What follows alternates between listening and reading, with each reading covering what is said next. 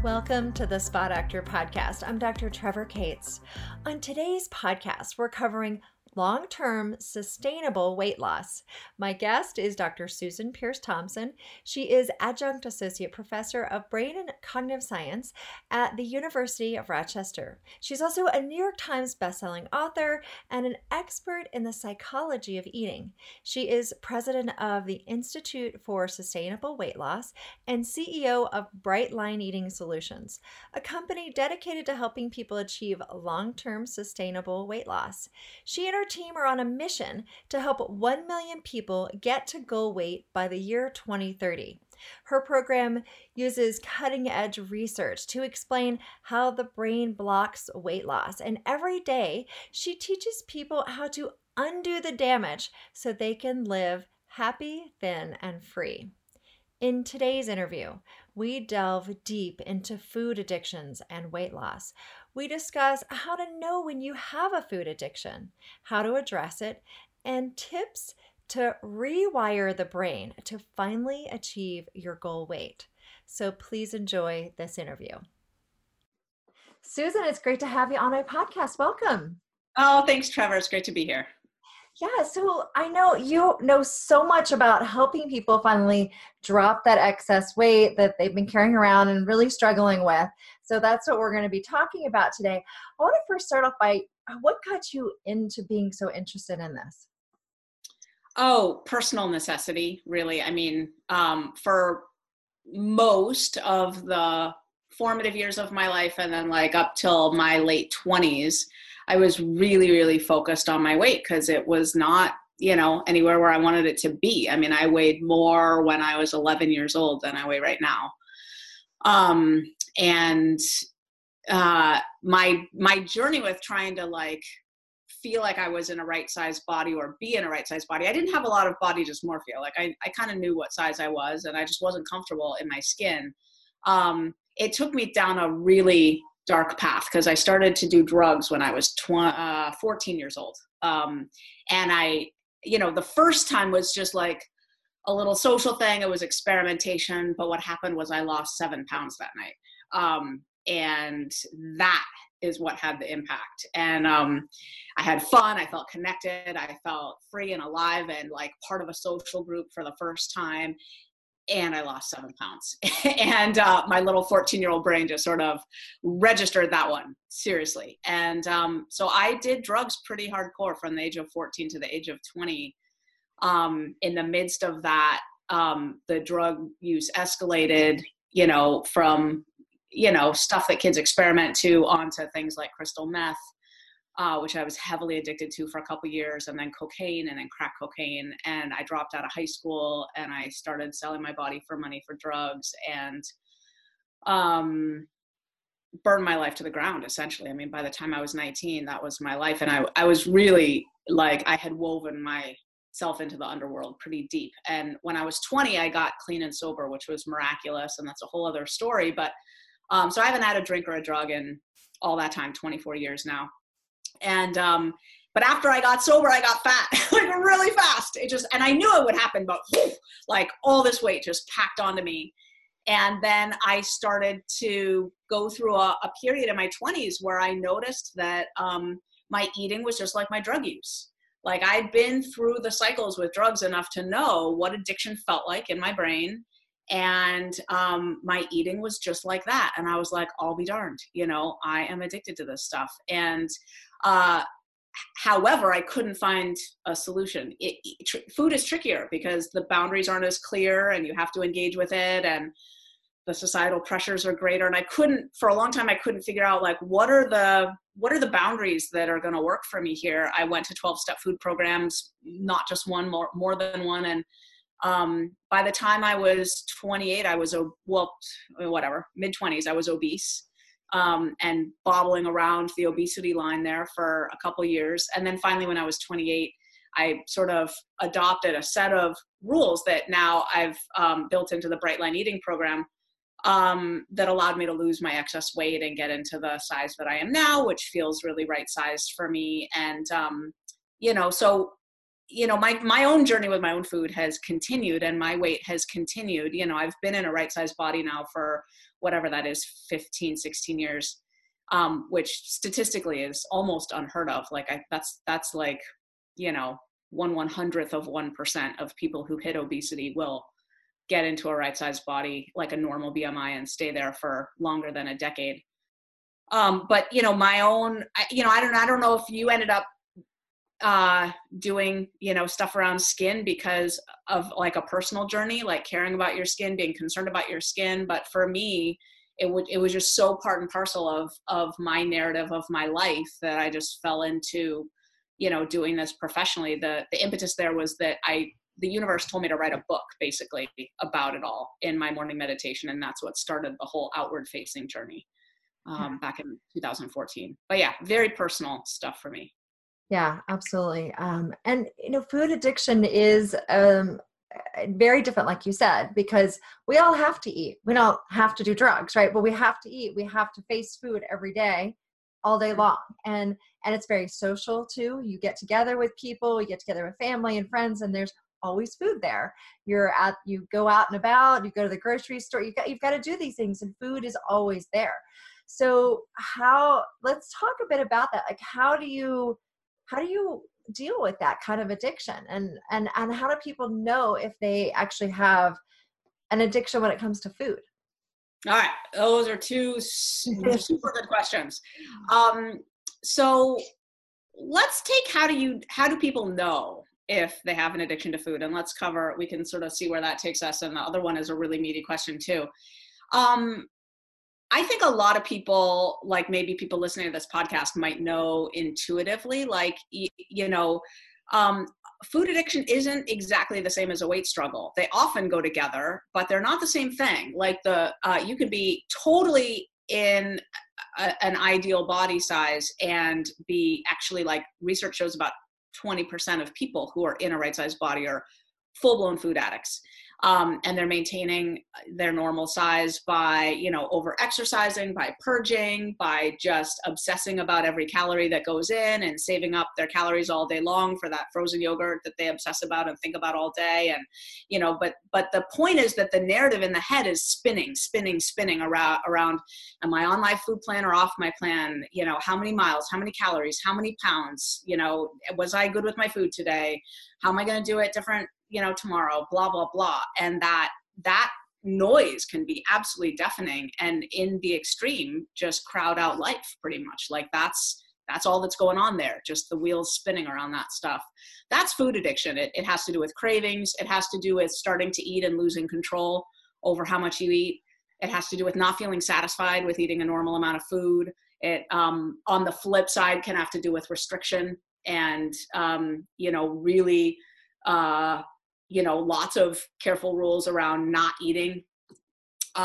So someone knows they're a food addict, maybe if any of that resonates. I also have a quiz people can take. It's like 5 questions. There's not that much to it. It's a pretty straight up thing. Foodfreedomquiz.com will get them that. But yeah, so it is a genetic, heritable, also environmentally influenced trait that is testable. You can test for it, right? Food addiction is a thing.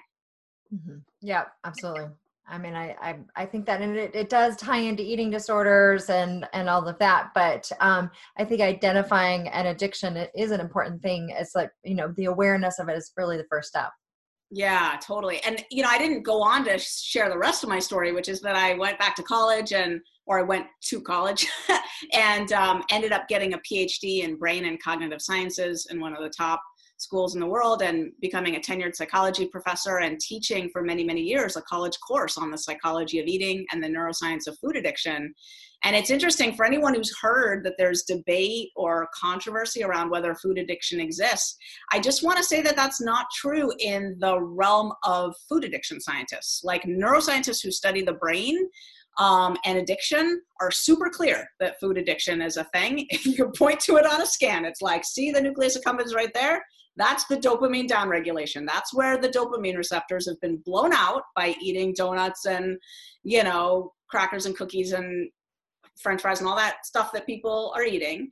And the receptors have stopped functioning. They've become less numerous and less responsive because of that that like overwhelming stimulation. Food addiction is right there. You can actually point to it on a brain scan.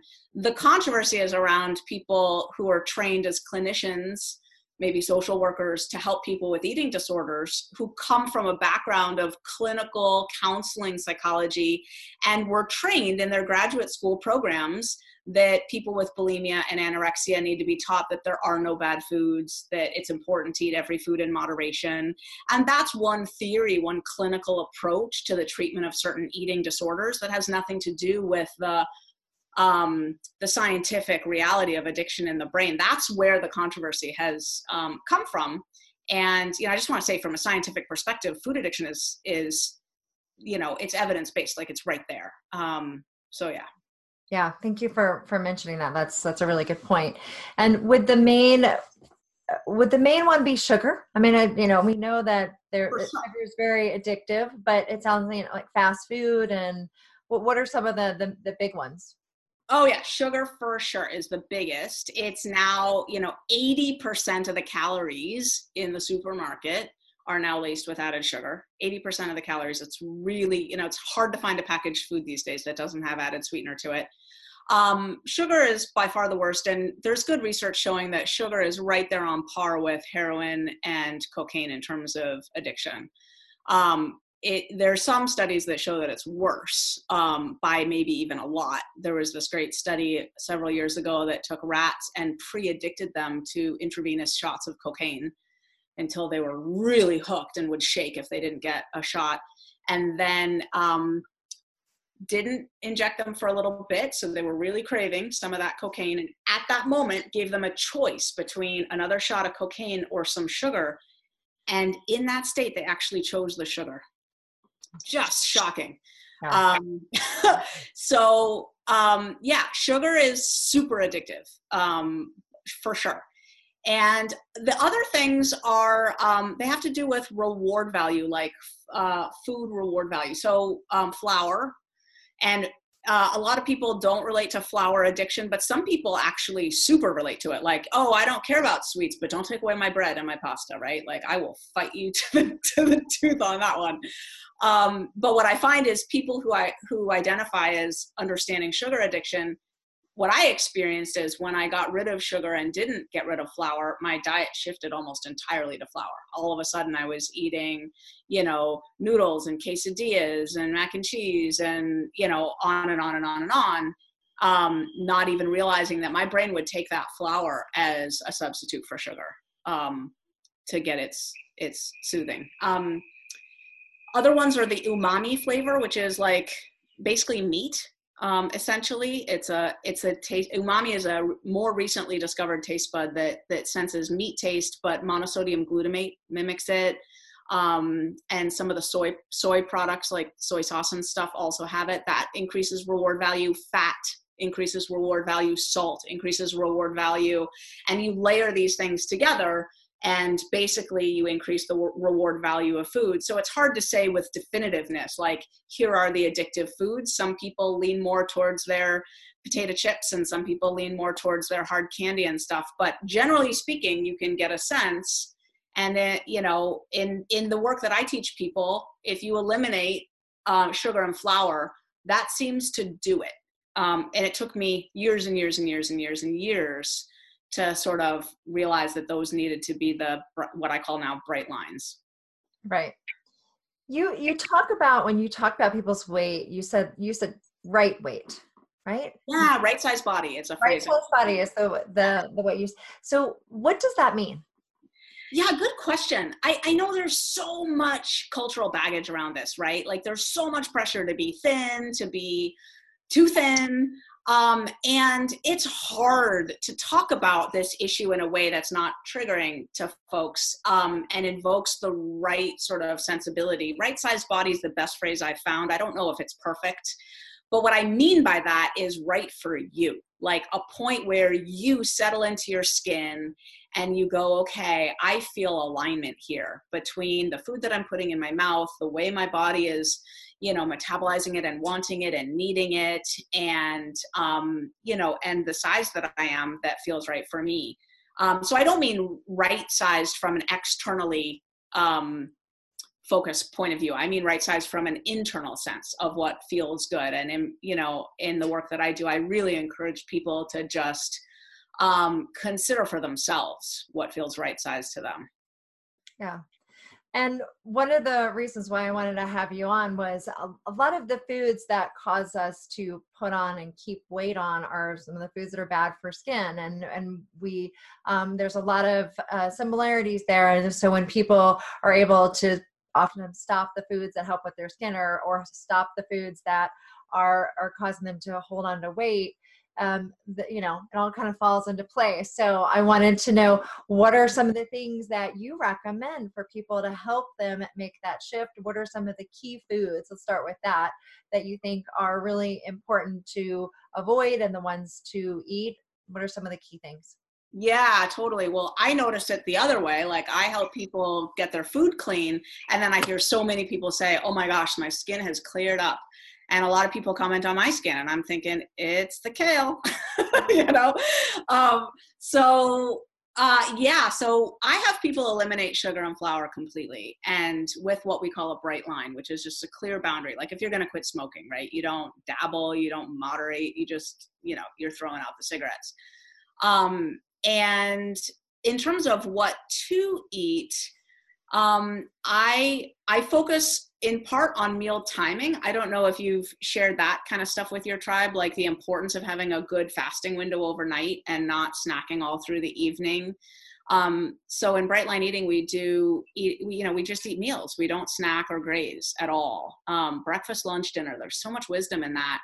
And it's just an interesting additional discussion that it's not always just what you eat, it's when you eat it. The cells in your digestive system have their own biological clocks, and your whole rhythms of health sort of line up when you eat meals at regular meal times and then don't eat at all the other times.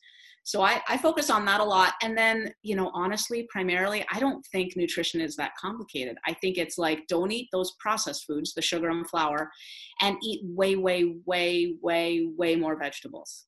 Like, just way more vegetables.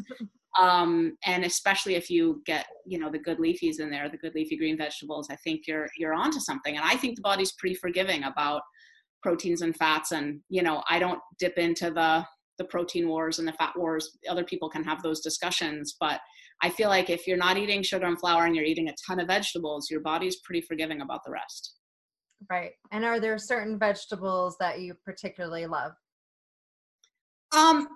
It's interesting to me how much I've started to really like sauteed greens. I didn't used to, for sure. I like all vegetables a lot. Yeah. I really do. Okay. I like all I didn't know if there were any that you particularly were trying to get people to eat. In Bright Line Eating, it's like there are no limits on fruits or vegetables, and I don't mean in terms of quantity. I mean just in terms of, you can eat them all. There's no like, oh, don't eat pineapple, it's too sweet or whatever. If it's a fresh fruit or a fresh vegetable or a cooked vegetable, you can eat it. And I just let people, choose. I'm a fan of variety, both in terms of cooked and raw.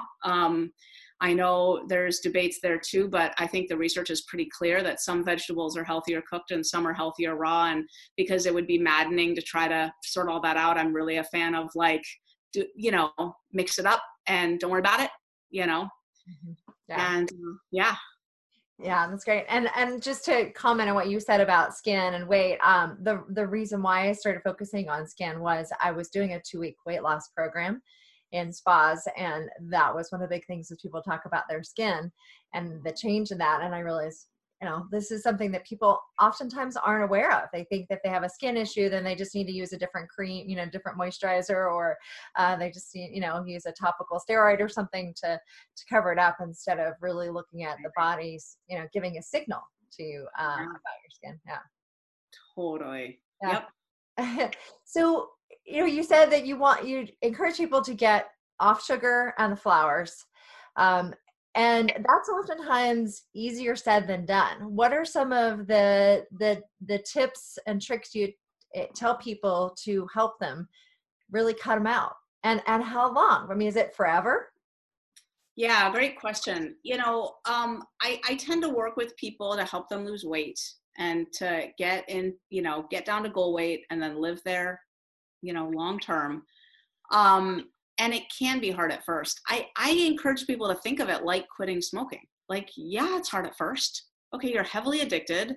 You have built up a lifetime of cues that you respond to by eating those foods, whether it's a time of day cue and now you're swinging through a coffee shop for a muffin and a latte, or it's an emotional cue and now you're, heading to the freezer for something, or it's it's like a work related cue and you're heading into the break room and people have brought stuff in there. There's all these cues that you have, hardwired these eating responses to.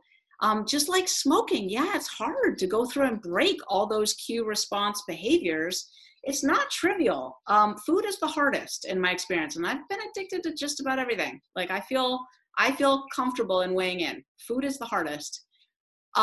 So what works really, Trevor, is an integrated sort of all hands on deck kind of system. It's not like there's one silver bullet for this. You really have to, if you want to succeed in this area, in this crazy food environment we live in, you got to kind of approach it from lots of directions. And what I mean by that is it matters your community, like that you're getting support.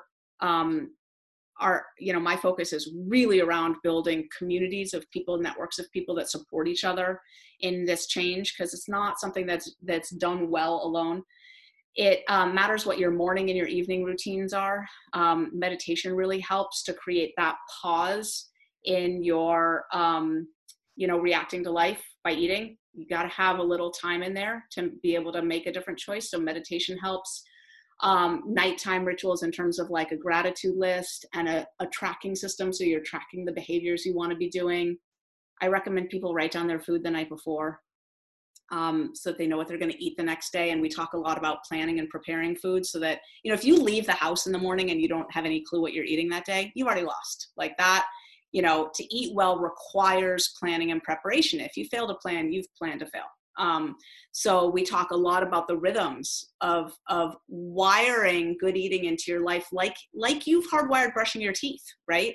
You brush your teeth morning and night. Whether you're traveling, whether you're grumpy, whether you've been out to a New Year's Eve party, whether you're fighting with your spouse, whether your kid has an earache that night, you brush your teeth, right? Now, I know that's only true of 95% of the population, but most people can relate to that, like brushing their teeth regardless.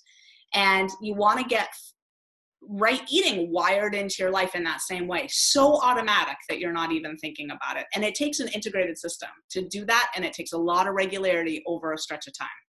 Yeah, definitely community and structure, planning, all of that are really key, right? So this is one of the things that people start off the beginning of the year with New Year's resolutions. I'm going to lose weight. I'm going to start a new diet. I'm going to get to the gym. And about the time when, we're talking here, people have gone up, I give up. I can't do it. So what are some things to help people at that point? I mean, any tips on that? Well, the irony is, I say this a little tongue in cheek, but my people often haven't even noticed. Like, okay, so I just want to ask you, did you have a New Year's resolution? How you doing with it? Like, because in my experience, for all my years battling with my food and my weight, when I look back, there was a weird Twilight Zone kind of time warp. Like, I remember with perfect fidelity starting diets, and I would get so intense, Trevor, when I started a diet. Like, I would read that book and I would make my, write down my intentions about what I was going to weigh by what date. And I would like measure my chest, my hips, my bust, my neck, my right bicep, my left bicep, my thigh, my other thigh. I'd write it all down, and and then like in my memory, Trevor, I don't remember going off the diets. I don't remember deciding to end them. All I remember was the next diet I started, and where in my thinking it all unraveled, it's really hard to say. So if you're listening, I'm just curious, like, did you set a New Year's resolution? Does this relate to you at all? And if so, like, how are you doing on it? And what I've noticed about resolutions is, for me, there's a pretty strong inverse correlation between how well I'm doing with my food and my weight and my personal journey and my inclination to set a New Year's resolution at all. Which means, what I mean by that is, for me, my food is something for me that I have to handle 24/7, 365, or my life falls apart. Like, I don't function well without my food being handled.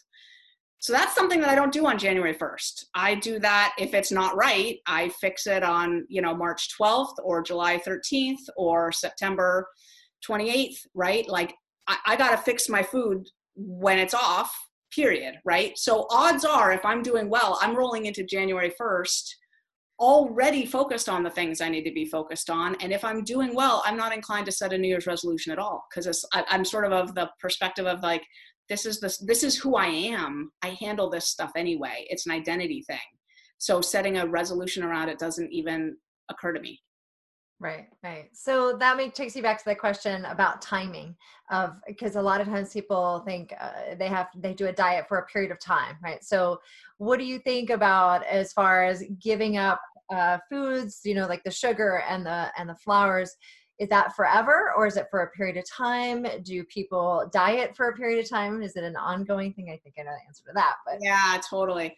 I really take the 12-step approach to this, which is, it's one day at a time, forever. But the thing is, the part that isn't really tongue-in-cheek about that is that I really don't think it's necessary to ever feel comfortable with the notion of doing it forever. Like, it's okay if that thought is horrifying and completely unacceptable. The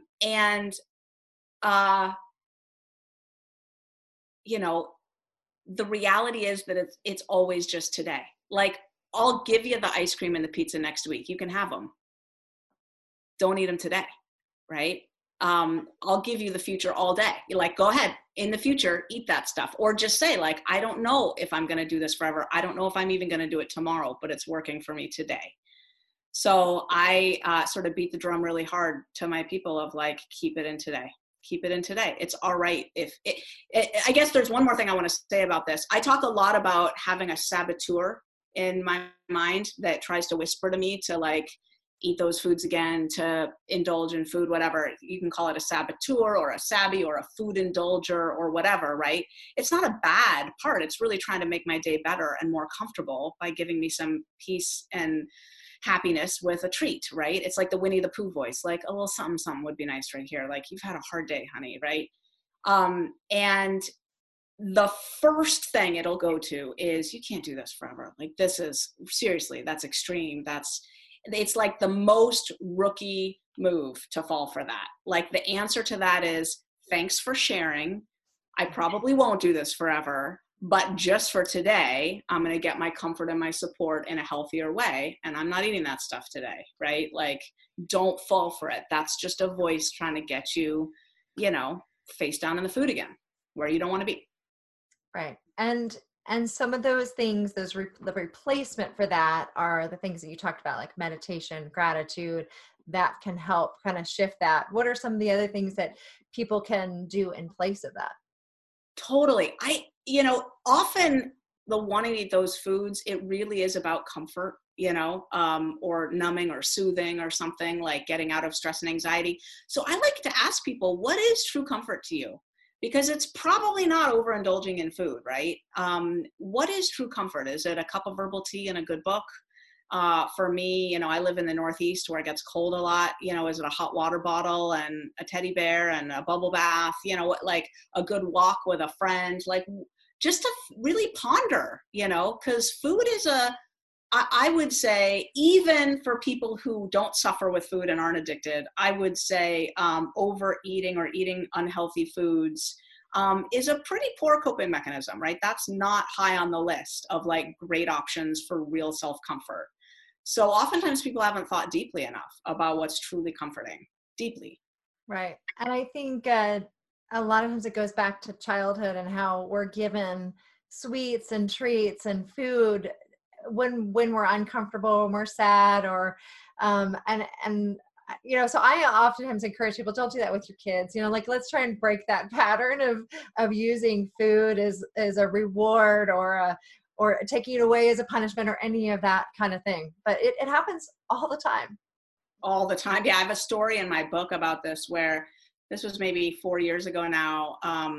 My daughter Maya was like 3 years old, my youngest, and we'd driven to Niagara Falls for a road trip. Me and a woman who was visiting from Australia who does Bright Line Eating and had lost like 100 pounds or whatever. And just me and her and my daughter Maya, my two twins who are older were in kindergarten.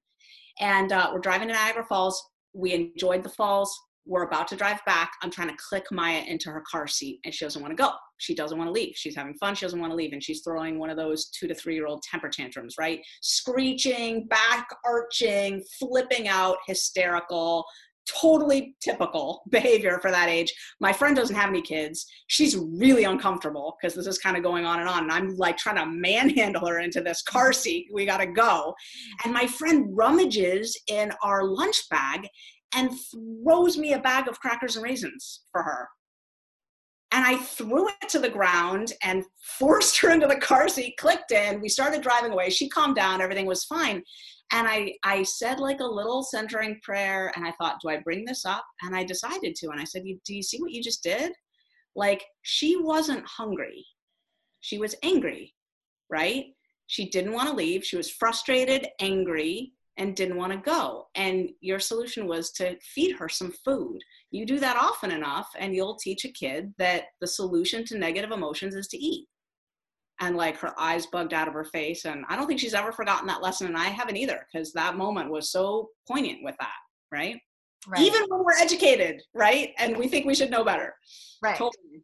Yeah. And then as adults, realizing that that's probably been programmed into us, right? That's just part of normal behavior. And so in a way we have to reprogram that. What is the way that we comfort ourselves beyond food, right? Totally. It's exactly. And it might sound like, pseudoscience or something, but it is about rewiring the brain. I mean, we're talking about creating different neural pathways based on certain cues that pop up. And people often say, what about emotional eating? To which I say, well, it's really just a subcategory of cue-based eating, and there's other types, right, based on time of day or location or whatever, and it's not just based on negative emotions either. There's a lot of eating around like cue-based eating based on celebration and warmth and family. Like, we're programmed to eat foods that we don't really need to be eating during those times too. And so I often get the question, how do you celebrate then, and so forth. I mean, all that comes into the mix. Food is a tough one. No one at the family table is trying to get you to snort some crystal meth, Right. or even smoke a cigarette usually these days, but boy, they're trying to get you to eat. Mm-hmm. They certainly are. And eating is fantastic, right? As long as you're eating the right foods at the right times for the right reasons, right? Totally. And, there's wiggle room in that for everyone, less so if you're more addicted, right? But I just want to say, for anyone who feels bleak at everything we're talking about, which I promise is a fair number of people, I just want to say, I've been doing this for a long time and I love my food. I love my food. It's so delicious and nourishing and satisfying. And in the last 16 years, periodically I've gone back to old ways of eating. And what I've found is I don't enjoy my food as much that way. I really don't, because there's something a little dark and a little self-harming, and also not as satisfying to the tongue, because it's all kind of fake and the same, and it turns to cardboard and ash in my mouth after the first few bites, which are always, crazy good. And then it's just like, what am I doing? The right foods are satisfying more deeply and all the way through. And your taste buds change over, by the way, every 2 weeks. They're some of the fastest regenerating cells in the whole body. Every 2 weeks, you have a full complement of new taste bud cells. That's how fast your taste buds change when you change how you eat. So don't think you're going to hate the way it tastes forever. It's actually the opposite. It'll start to taste even better than you ever imagined. Yeah, that's absolutely what people say in my 2-week program. Is 2 weeks, and they start to try and eat those foods again. They're like, you know what? I don't even really like it anymore. And so like, okay, well then you don't need it. So it's nice for people to be able to really see that. So I know one thing that people oftentimes talk about is, we all slip up, we all make mistakes, right? So I had a weak moment and I ate that candy bar. What do you say to, what happens then? Because then it, like, oftentimes for people, it becomes this spiral of like, well, I screwed up, so now I'm just going to go back to eating the way I used to eat. Yeah, which in psychology, in published papers, it's called the what the hell effect, which I think is really funny. The what the hell, I ate a piece of pizza, so now I'll eat the whole pizza and I'll start again on Monday, right? That's the what the hell effect. Trevor, not only do I have something to say about this, but I just want to, before I say anything, say that I think this is the thing. This is the thing. And I have a phrase that I use. It's simply resume. And I spelled resume REZOOM, like just to indicate fast, right? Like we resume. Boom. And someone in my tribe came up with that a few years ago, which I think is really cute. And there's so much to say about that. I have a whole course that I just rolled out called Reboot Resume. And probably my next book will be called Resume. And I think this is the thing. Our society conceptualizes a food journey as being like, well, do this program and this one will work, right? And of course, I talk about my program in that way too, right?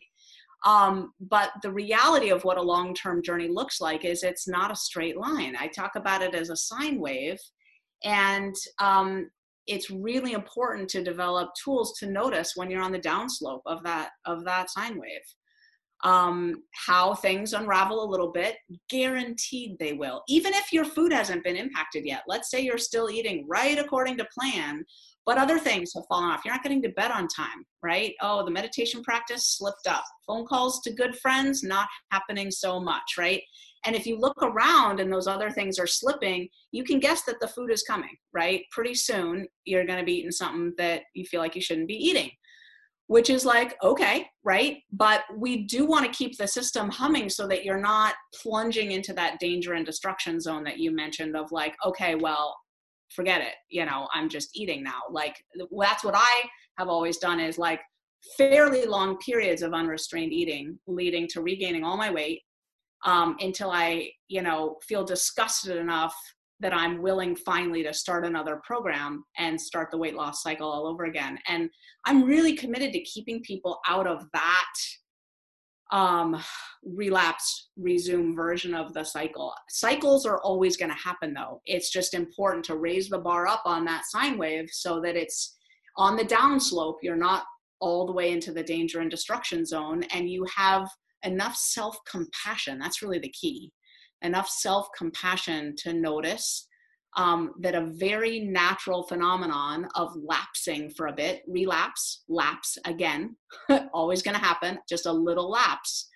And again, it doesn't mean it's going to impact your food. If you catch it soon enough, you can go on the upswing without it impacting your food. But either way, learning how to manage the relapse resume sine wave is it's the most ninja skill. And I teach my people, you don't have to be perfect, but I need you to be unstoppable. I need you to be unstoppable. Right. All right. Well, those are great tips and great information. Well, Susie, tell everybody where they can find you, learn more about you. Sure. I think the easiest is just go to brightlineeating.com, and that's BRIGHT LINE, like a bright line, a clear boundary that you just don't cross. Brightlineeating.com. The quiz is right there where you can find out how susceptible you are to food addiction. That's a scale from 1 to 10. I'm what we call affectionately a 10 plus plus. Not a great time to be a perfect 10, but there I am. So, I help people who are generally higher on that scale to finally get, what we call happy, thin, and free. And you can check it out at brightlineeating.com. Great. Thank you. I love this idea of a bright line. I mean, I think it's just such a brilliant name for it, because there's so much meaning behind that, I think, in the words that you've chosen for that, and really does help keep it simple but clear for people, and in a way that's doable, right? Yeah. And Trevor, thanks for pointing that out, because it's one of my missions. My big mission is to help 1 million people get into a right-sized body by 2030. But along the way, we're going to have to educate people from all walks of food life, right? And it's really important to me that people understand that bright lines are helpful and necessary and freedom producing for some people.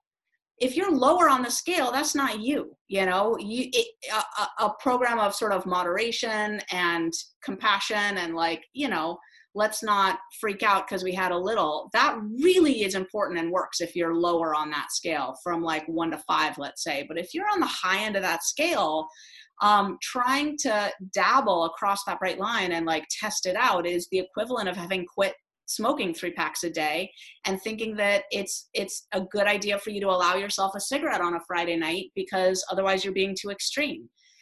And boy, our society needs to understand we're all suffering pretty badly, all of us, if only for the financial global impact, right, of our obesity epidemic. We need to understand that there are people who will not get free and healthy unless they adopt bright lines for some of these foods that are in our environment. It's a really important concept for us to get through our collective perspective. Yeah. Great. All right. Well, thank you again, Susan, for coming on today and sharing all your information. I really appreciate it. You're so welcome, Trevor. It's been really nice getting to know you. Thanks so much for having me on. Yeah, absolutely. I hope you enjoyed this interview today with Dr. Susan Peirce Thompson. To learn more about her and her books, her program, you can go to thespadoctor.com, go to the podcast page with her interview, and you'll find all the information and links there. And while you're there, I invite you to join the Spa Doctor community so you don't miss any of our upcoming shows. And have you taken the skin quiz yet?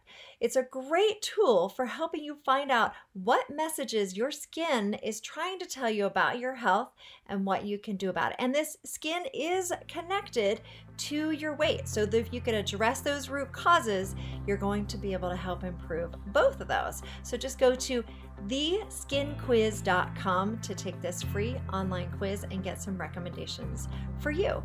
And you can also join me on social media, on Facebook, Twitter, Instagram, YouTube, Pinterest. Join the conversation, and I'll see you next time on the Spa Doctor podcast.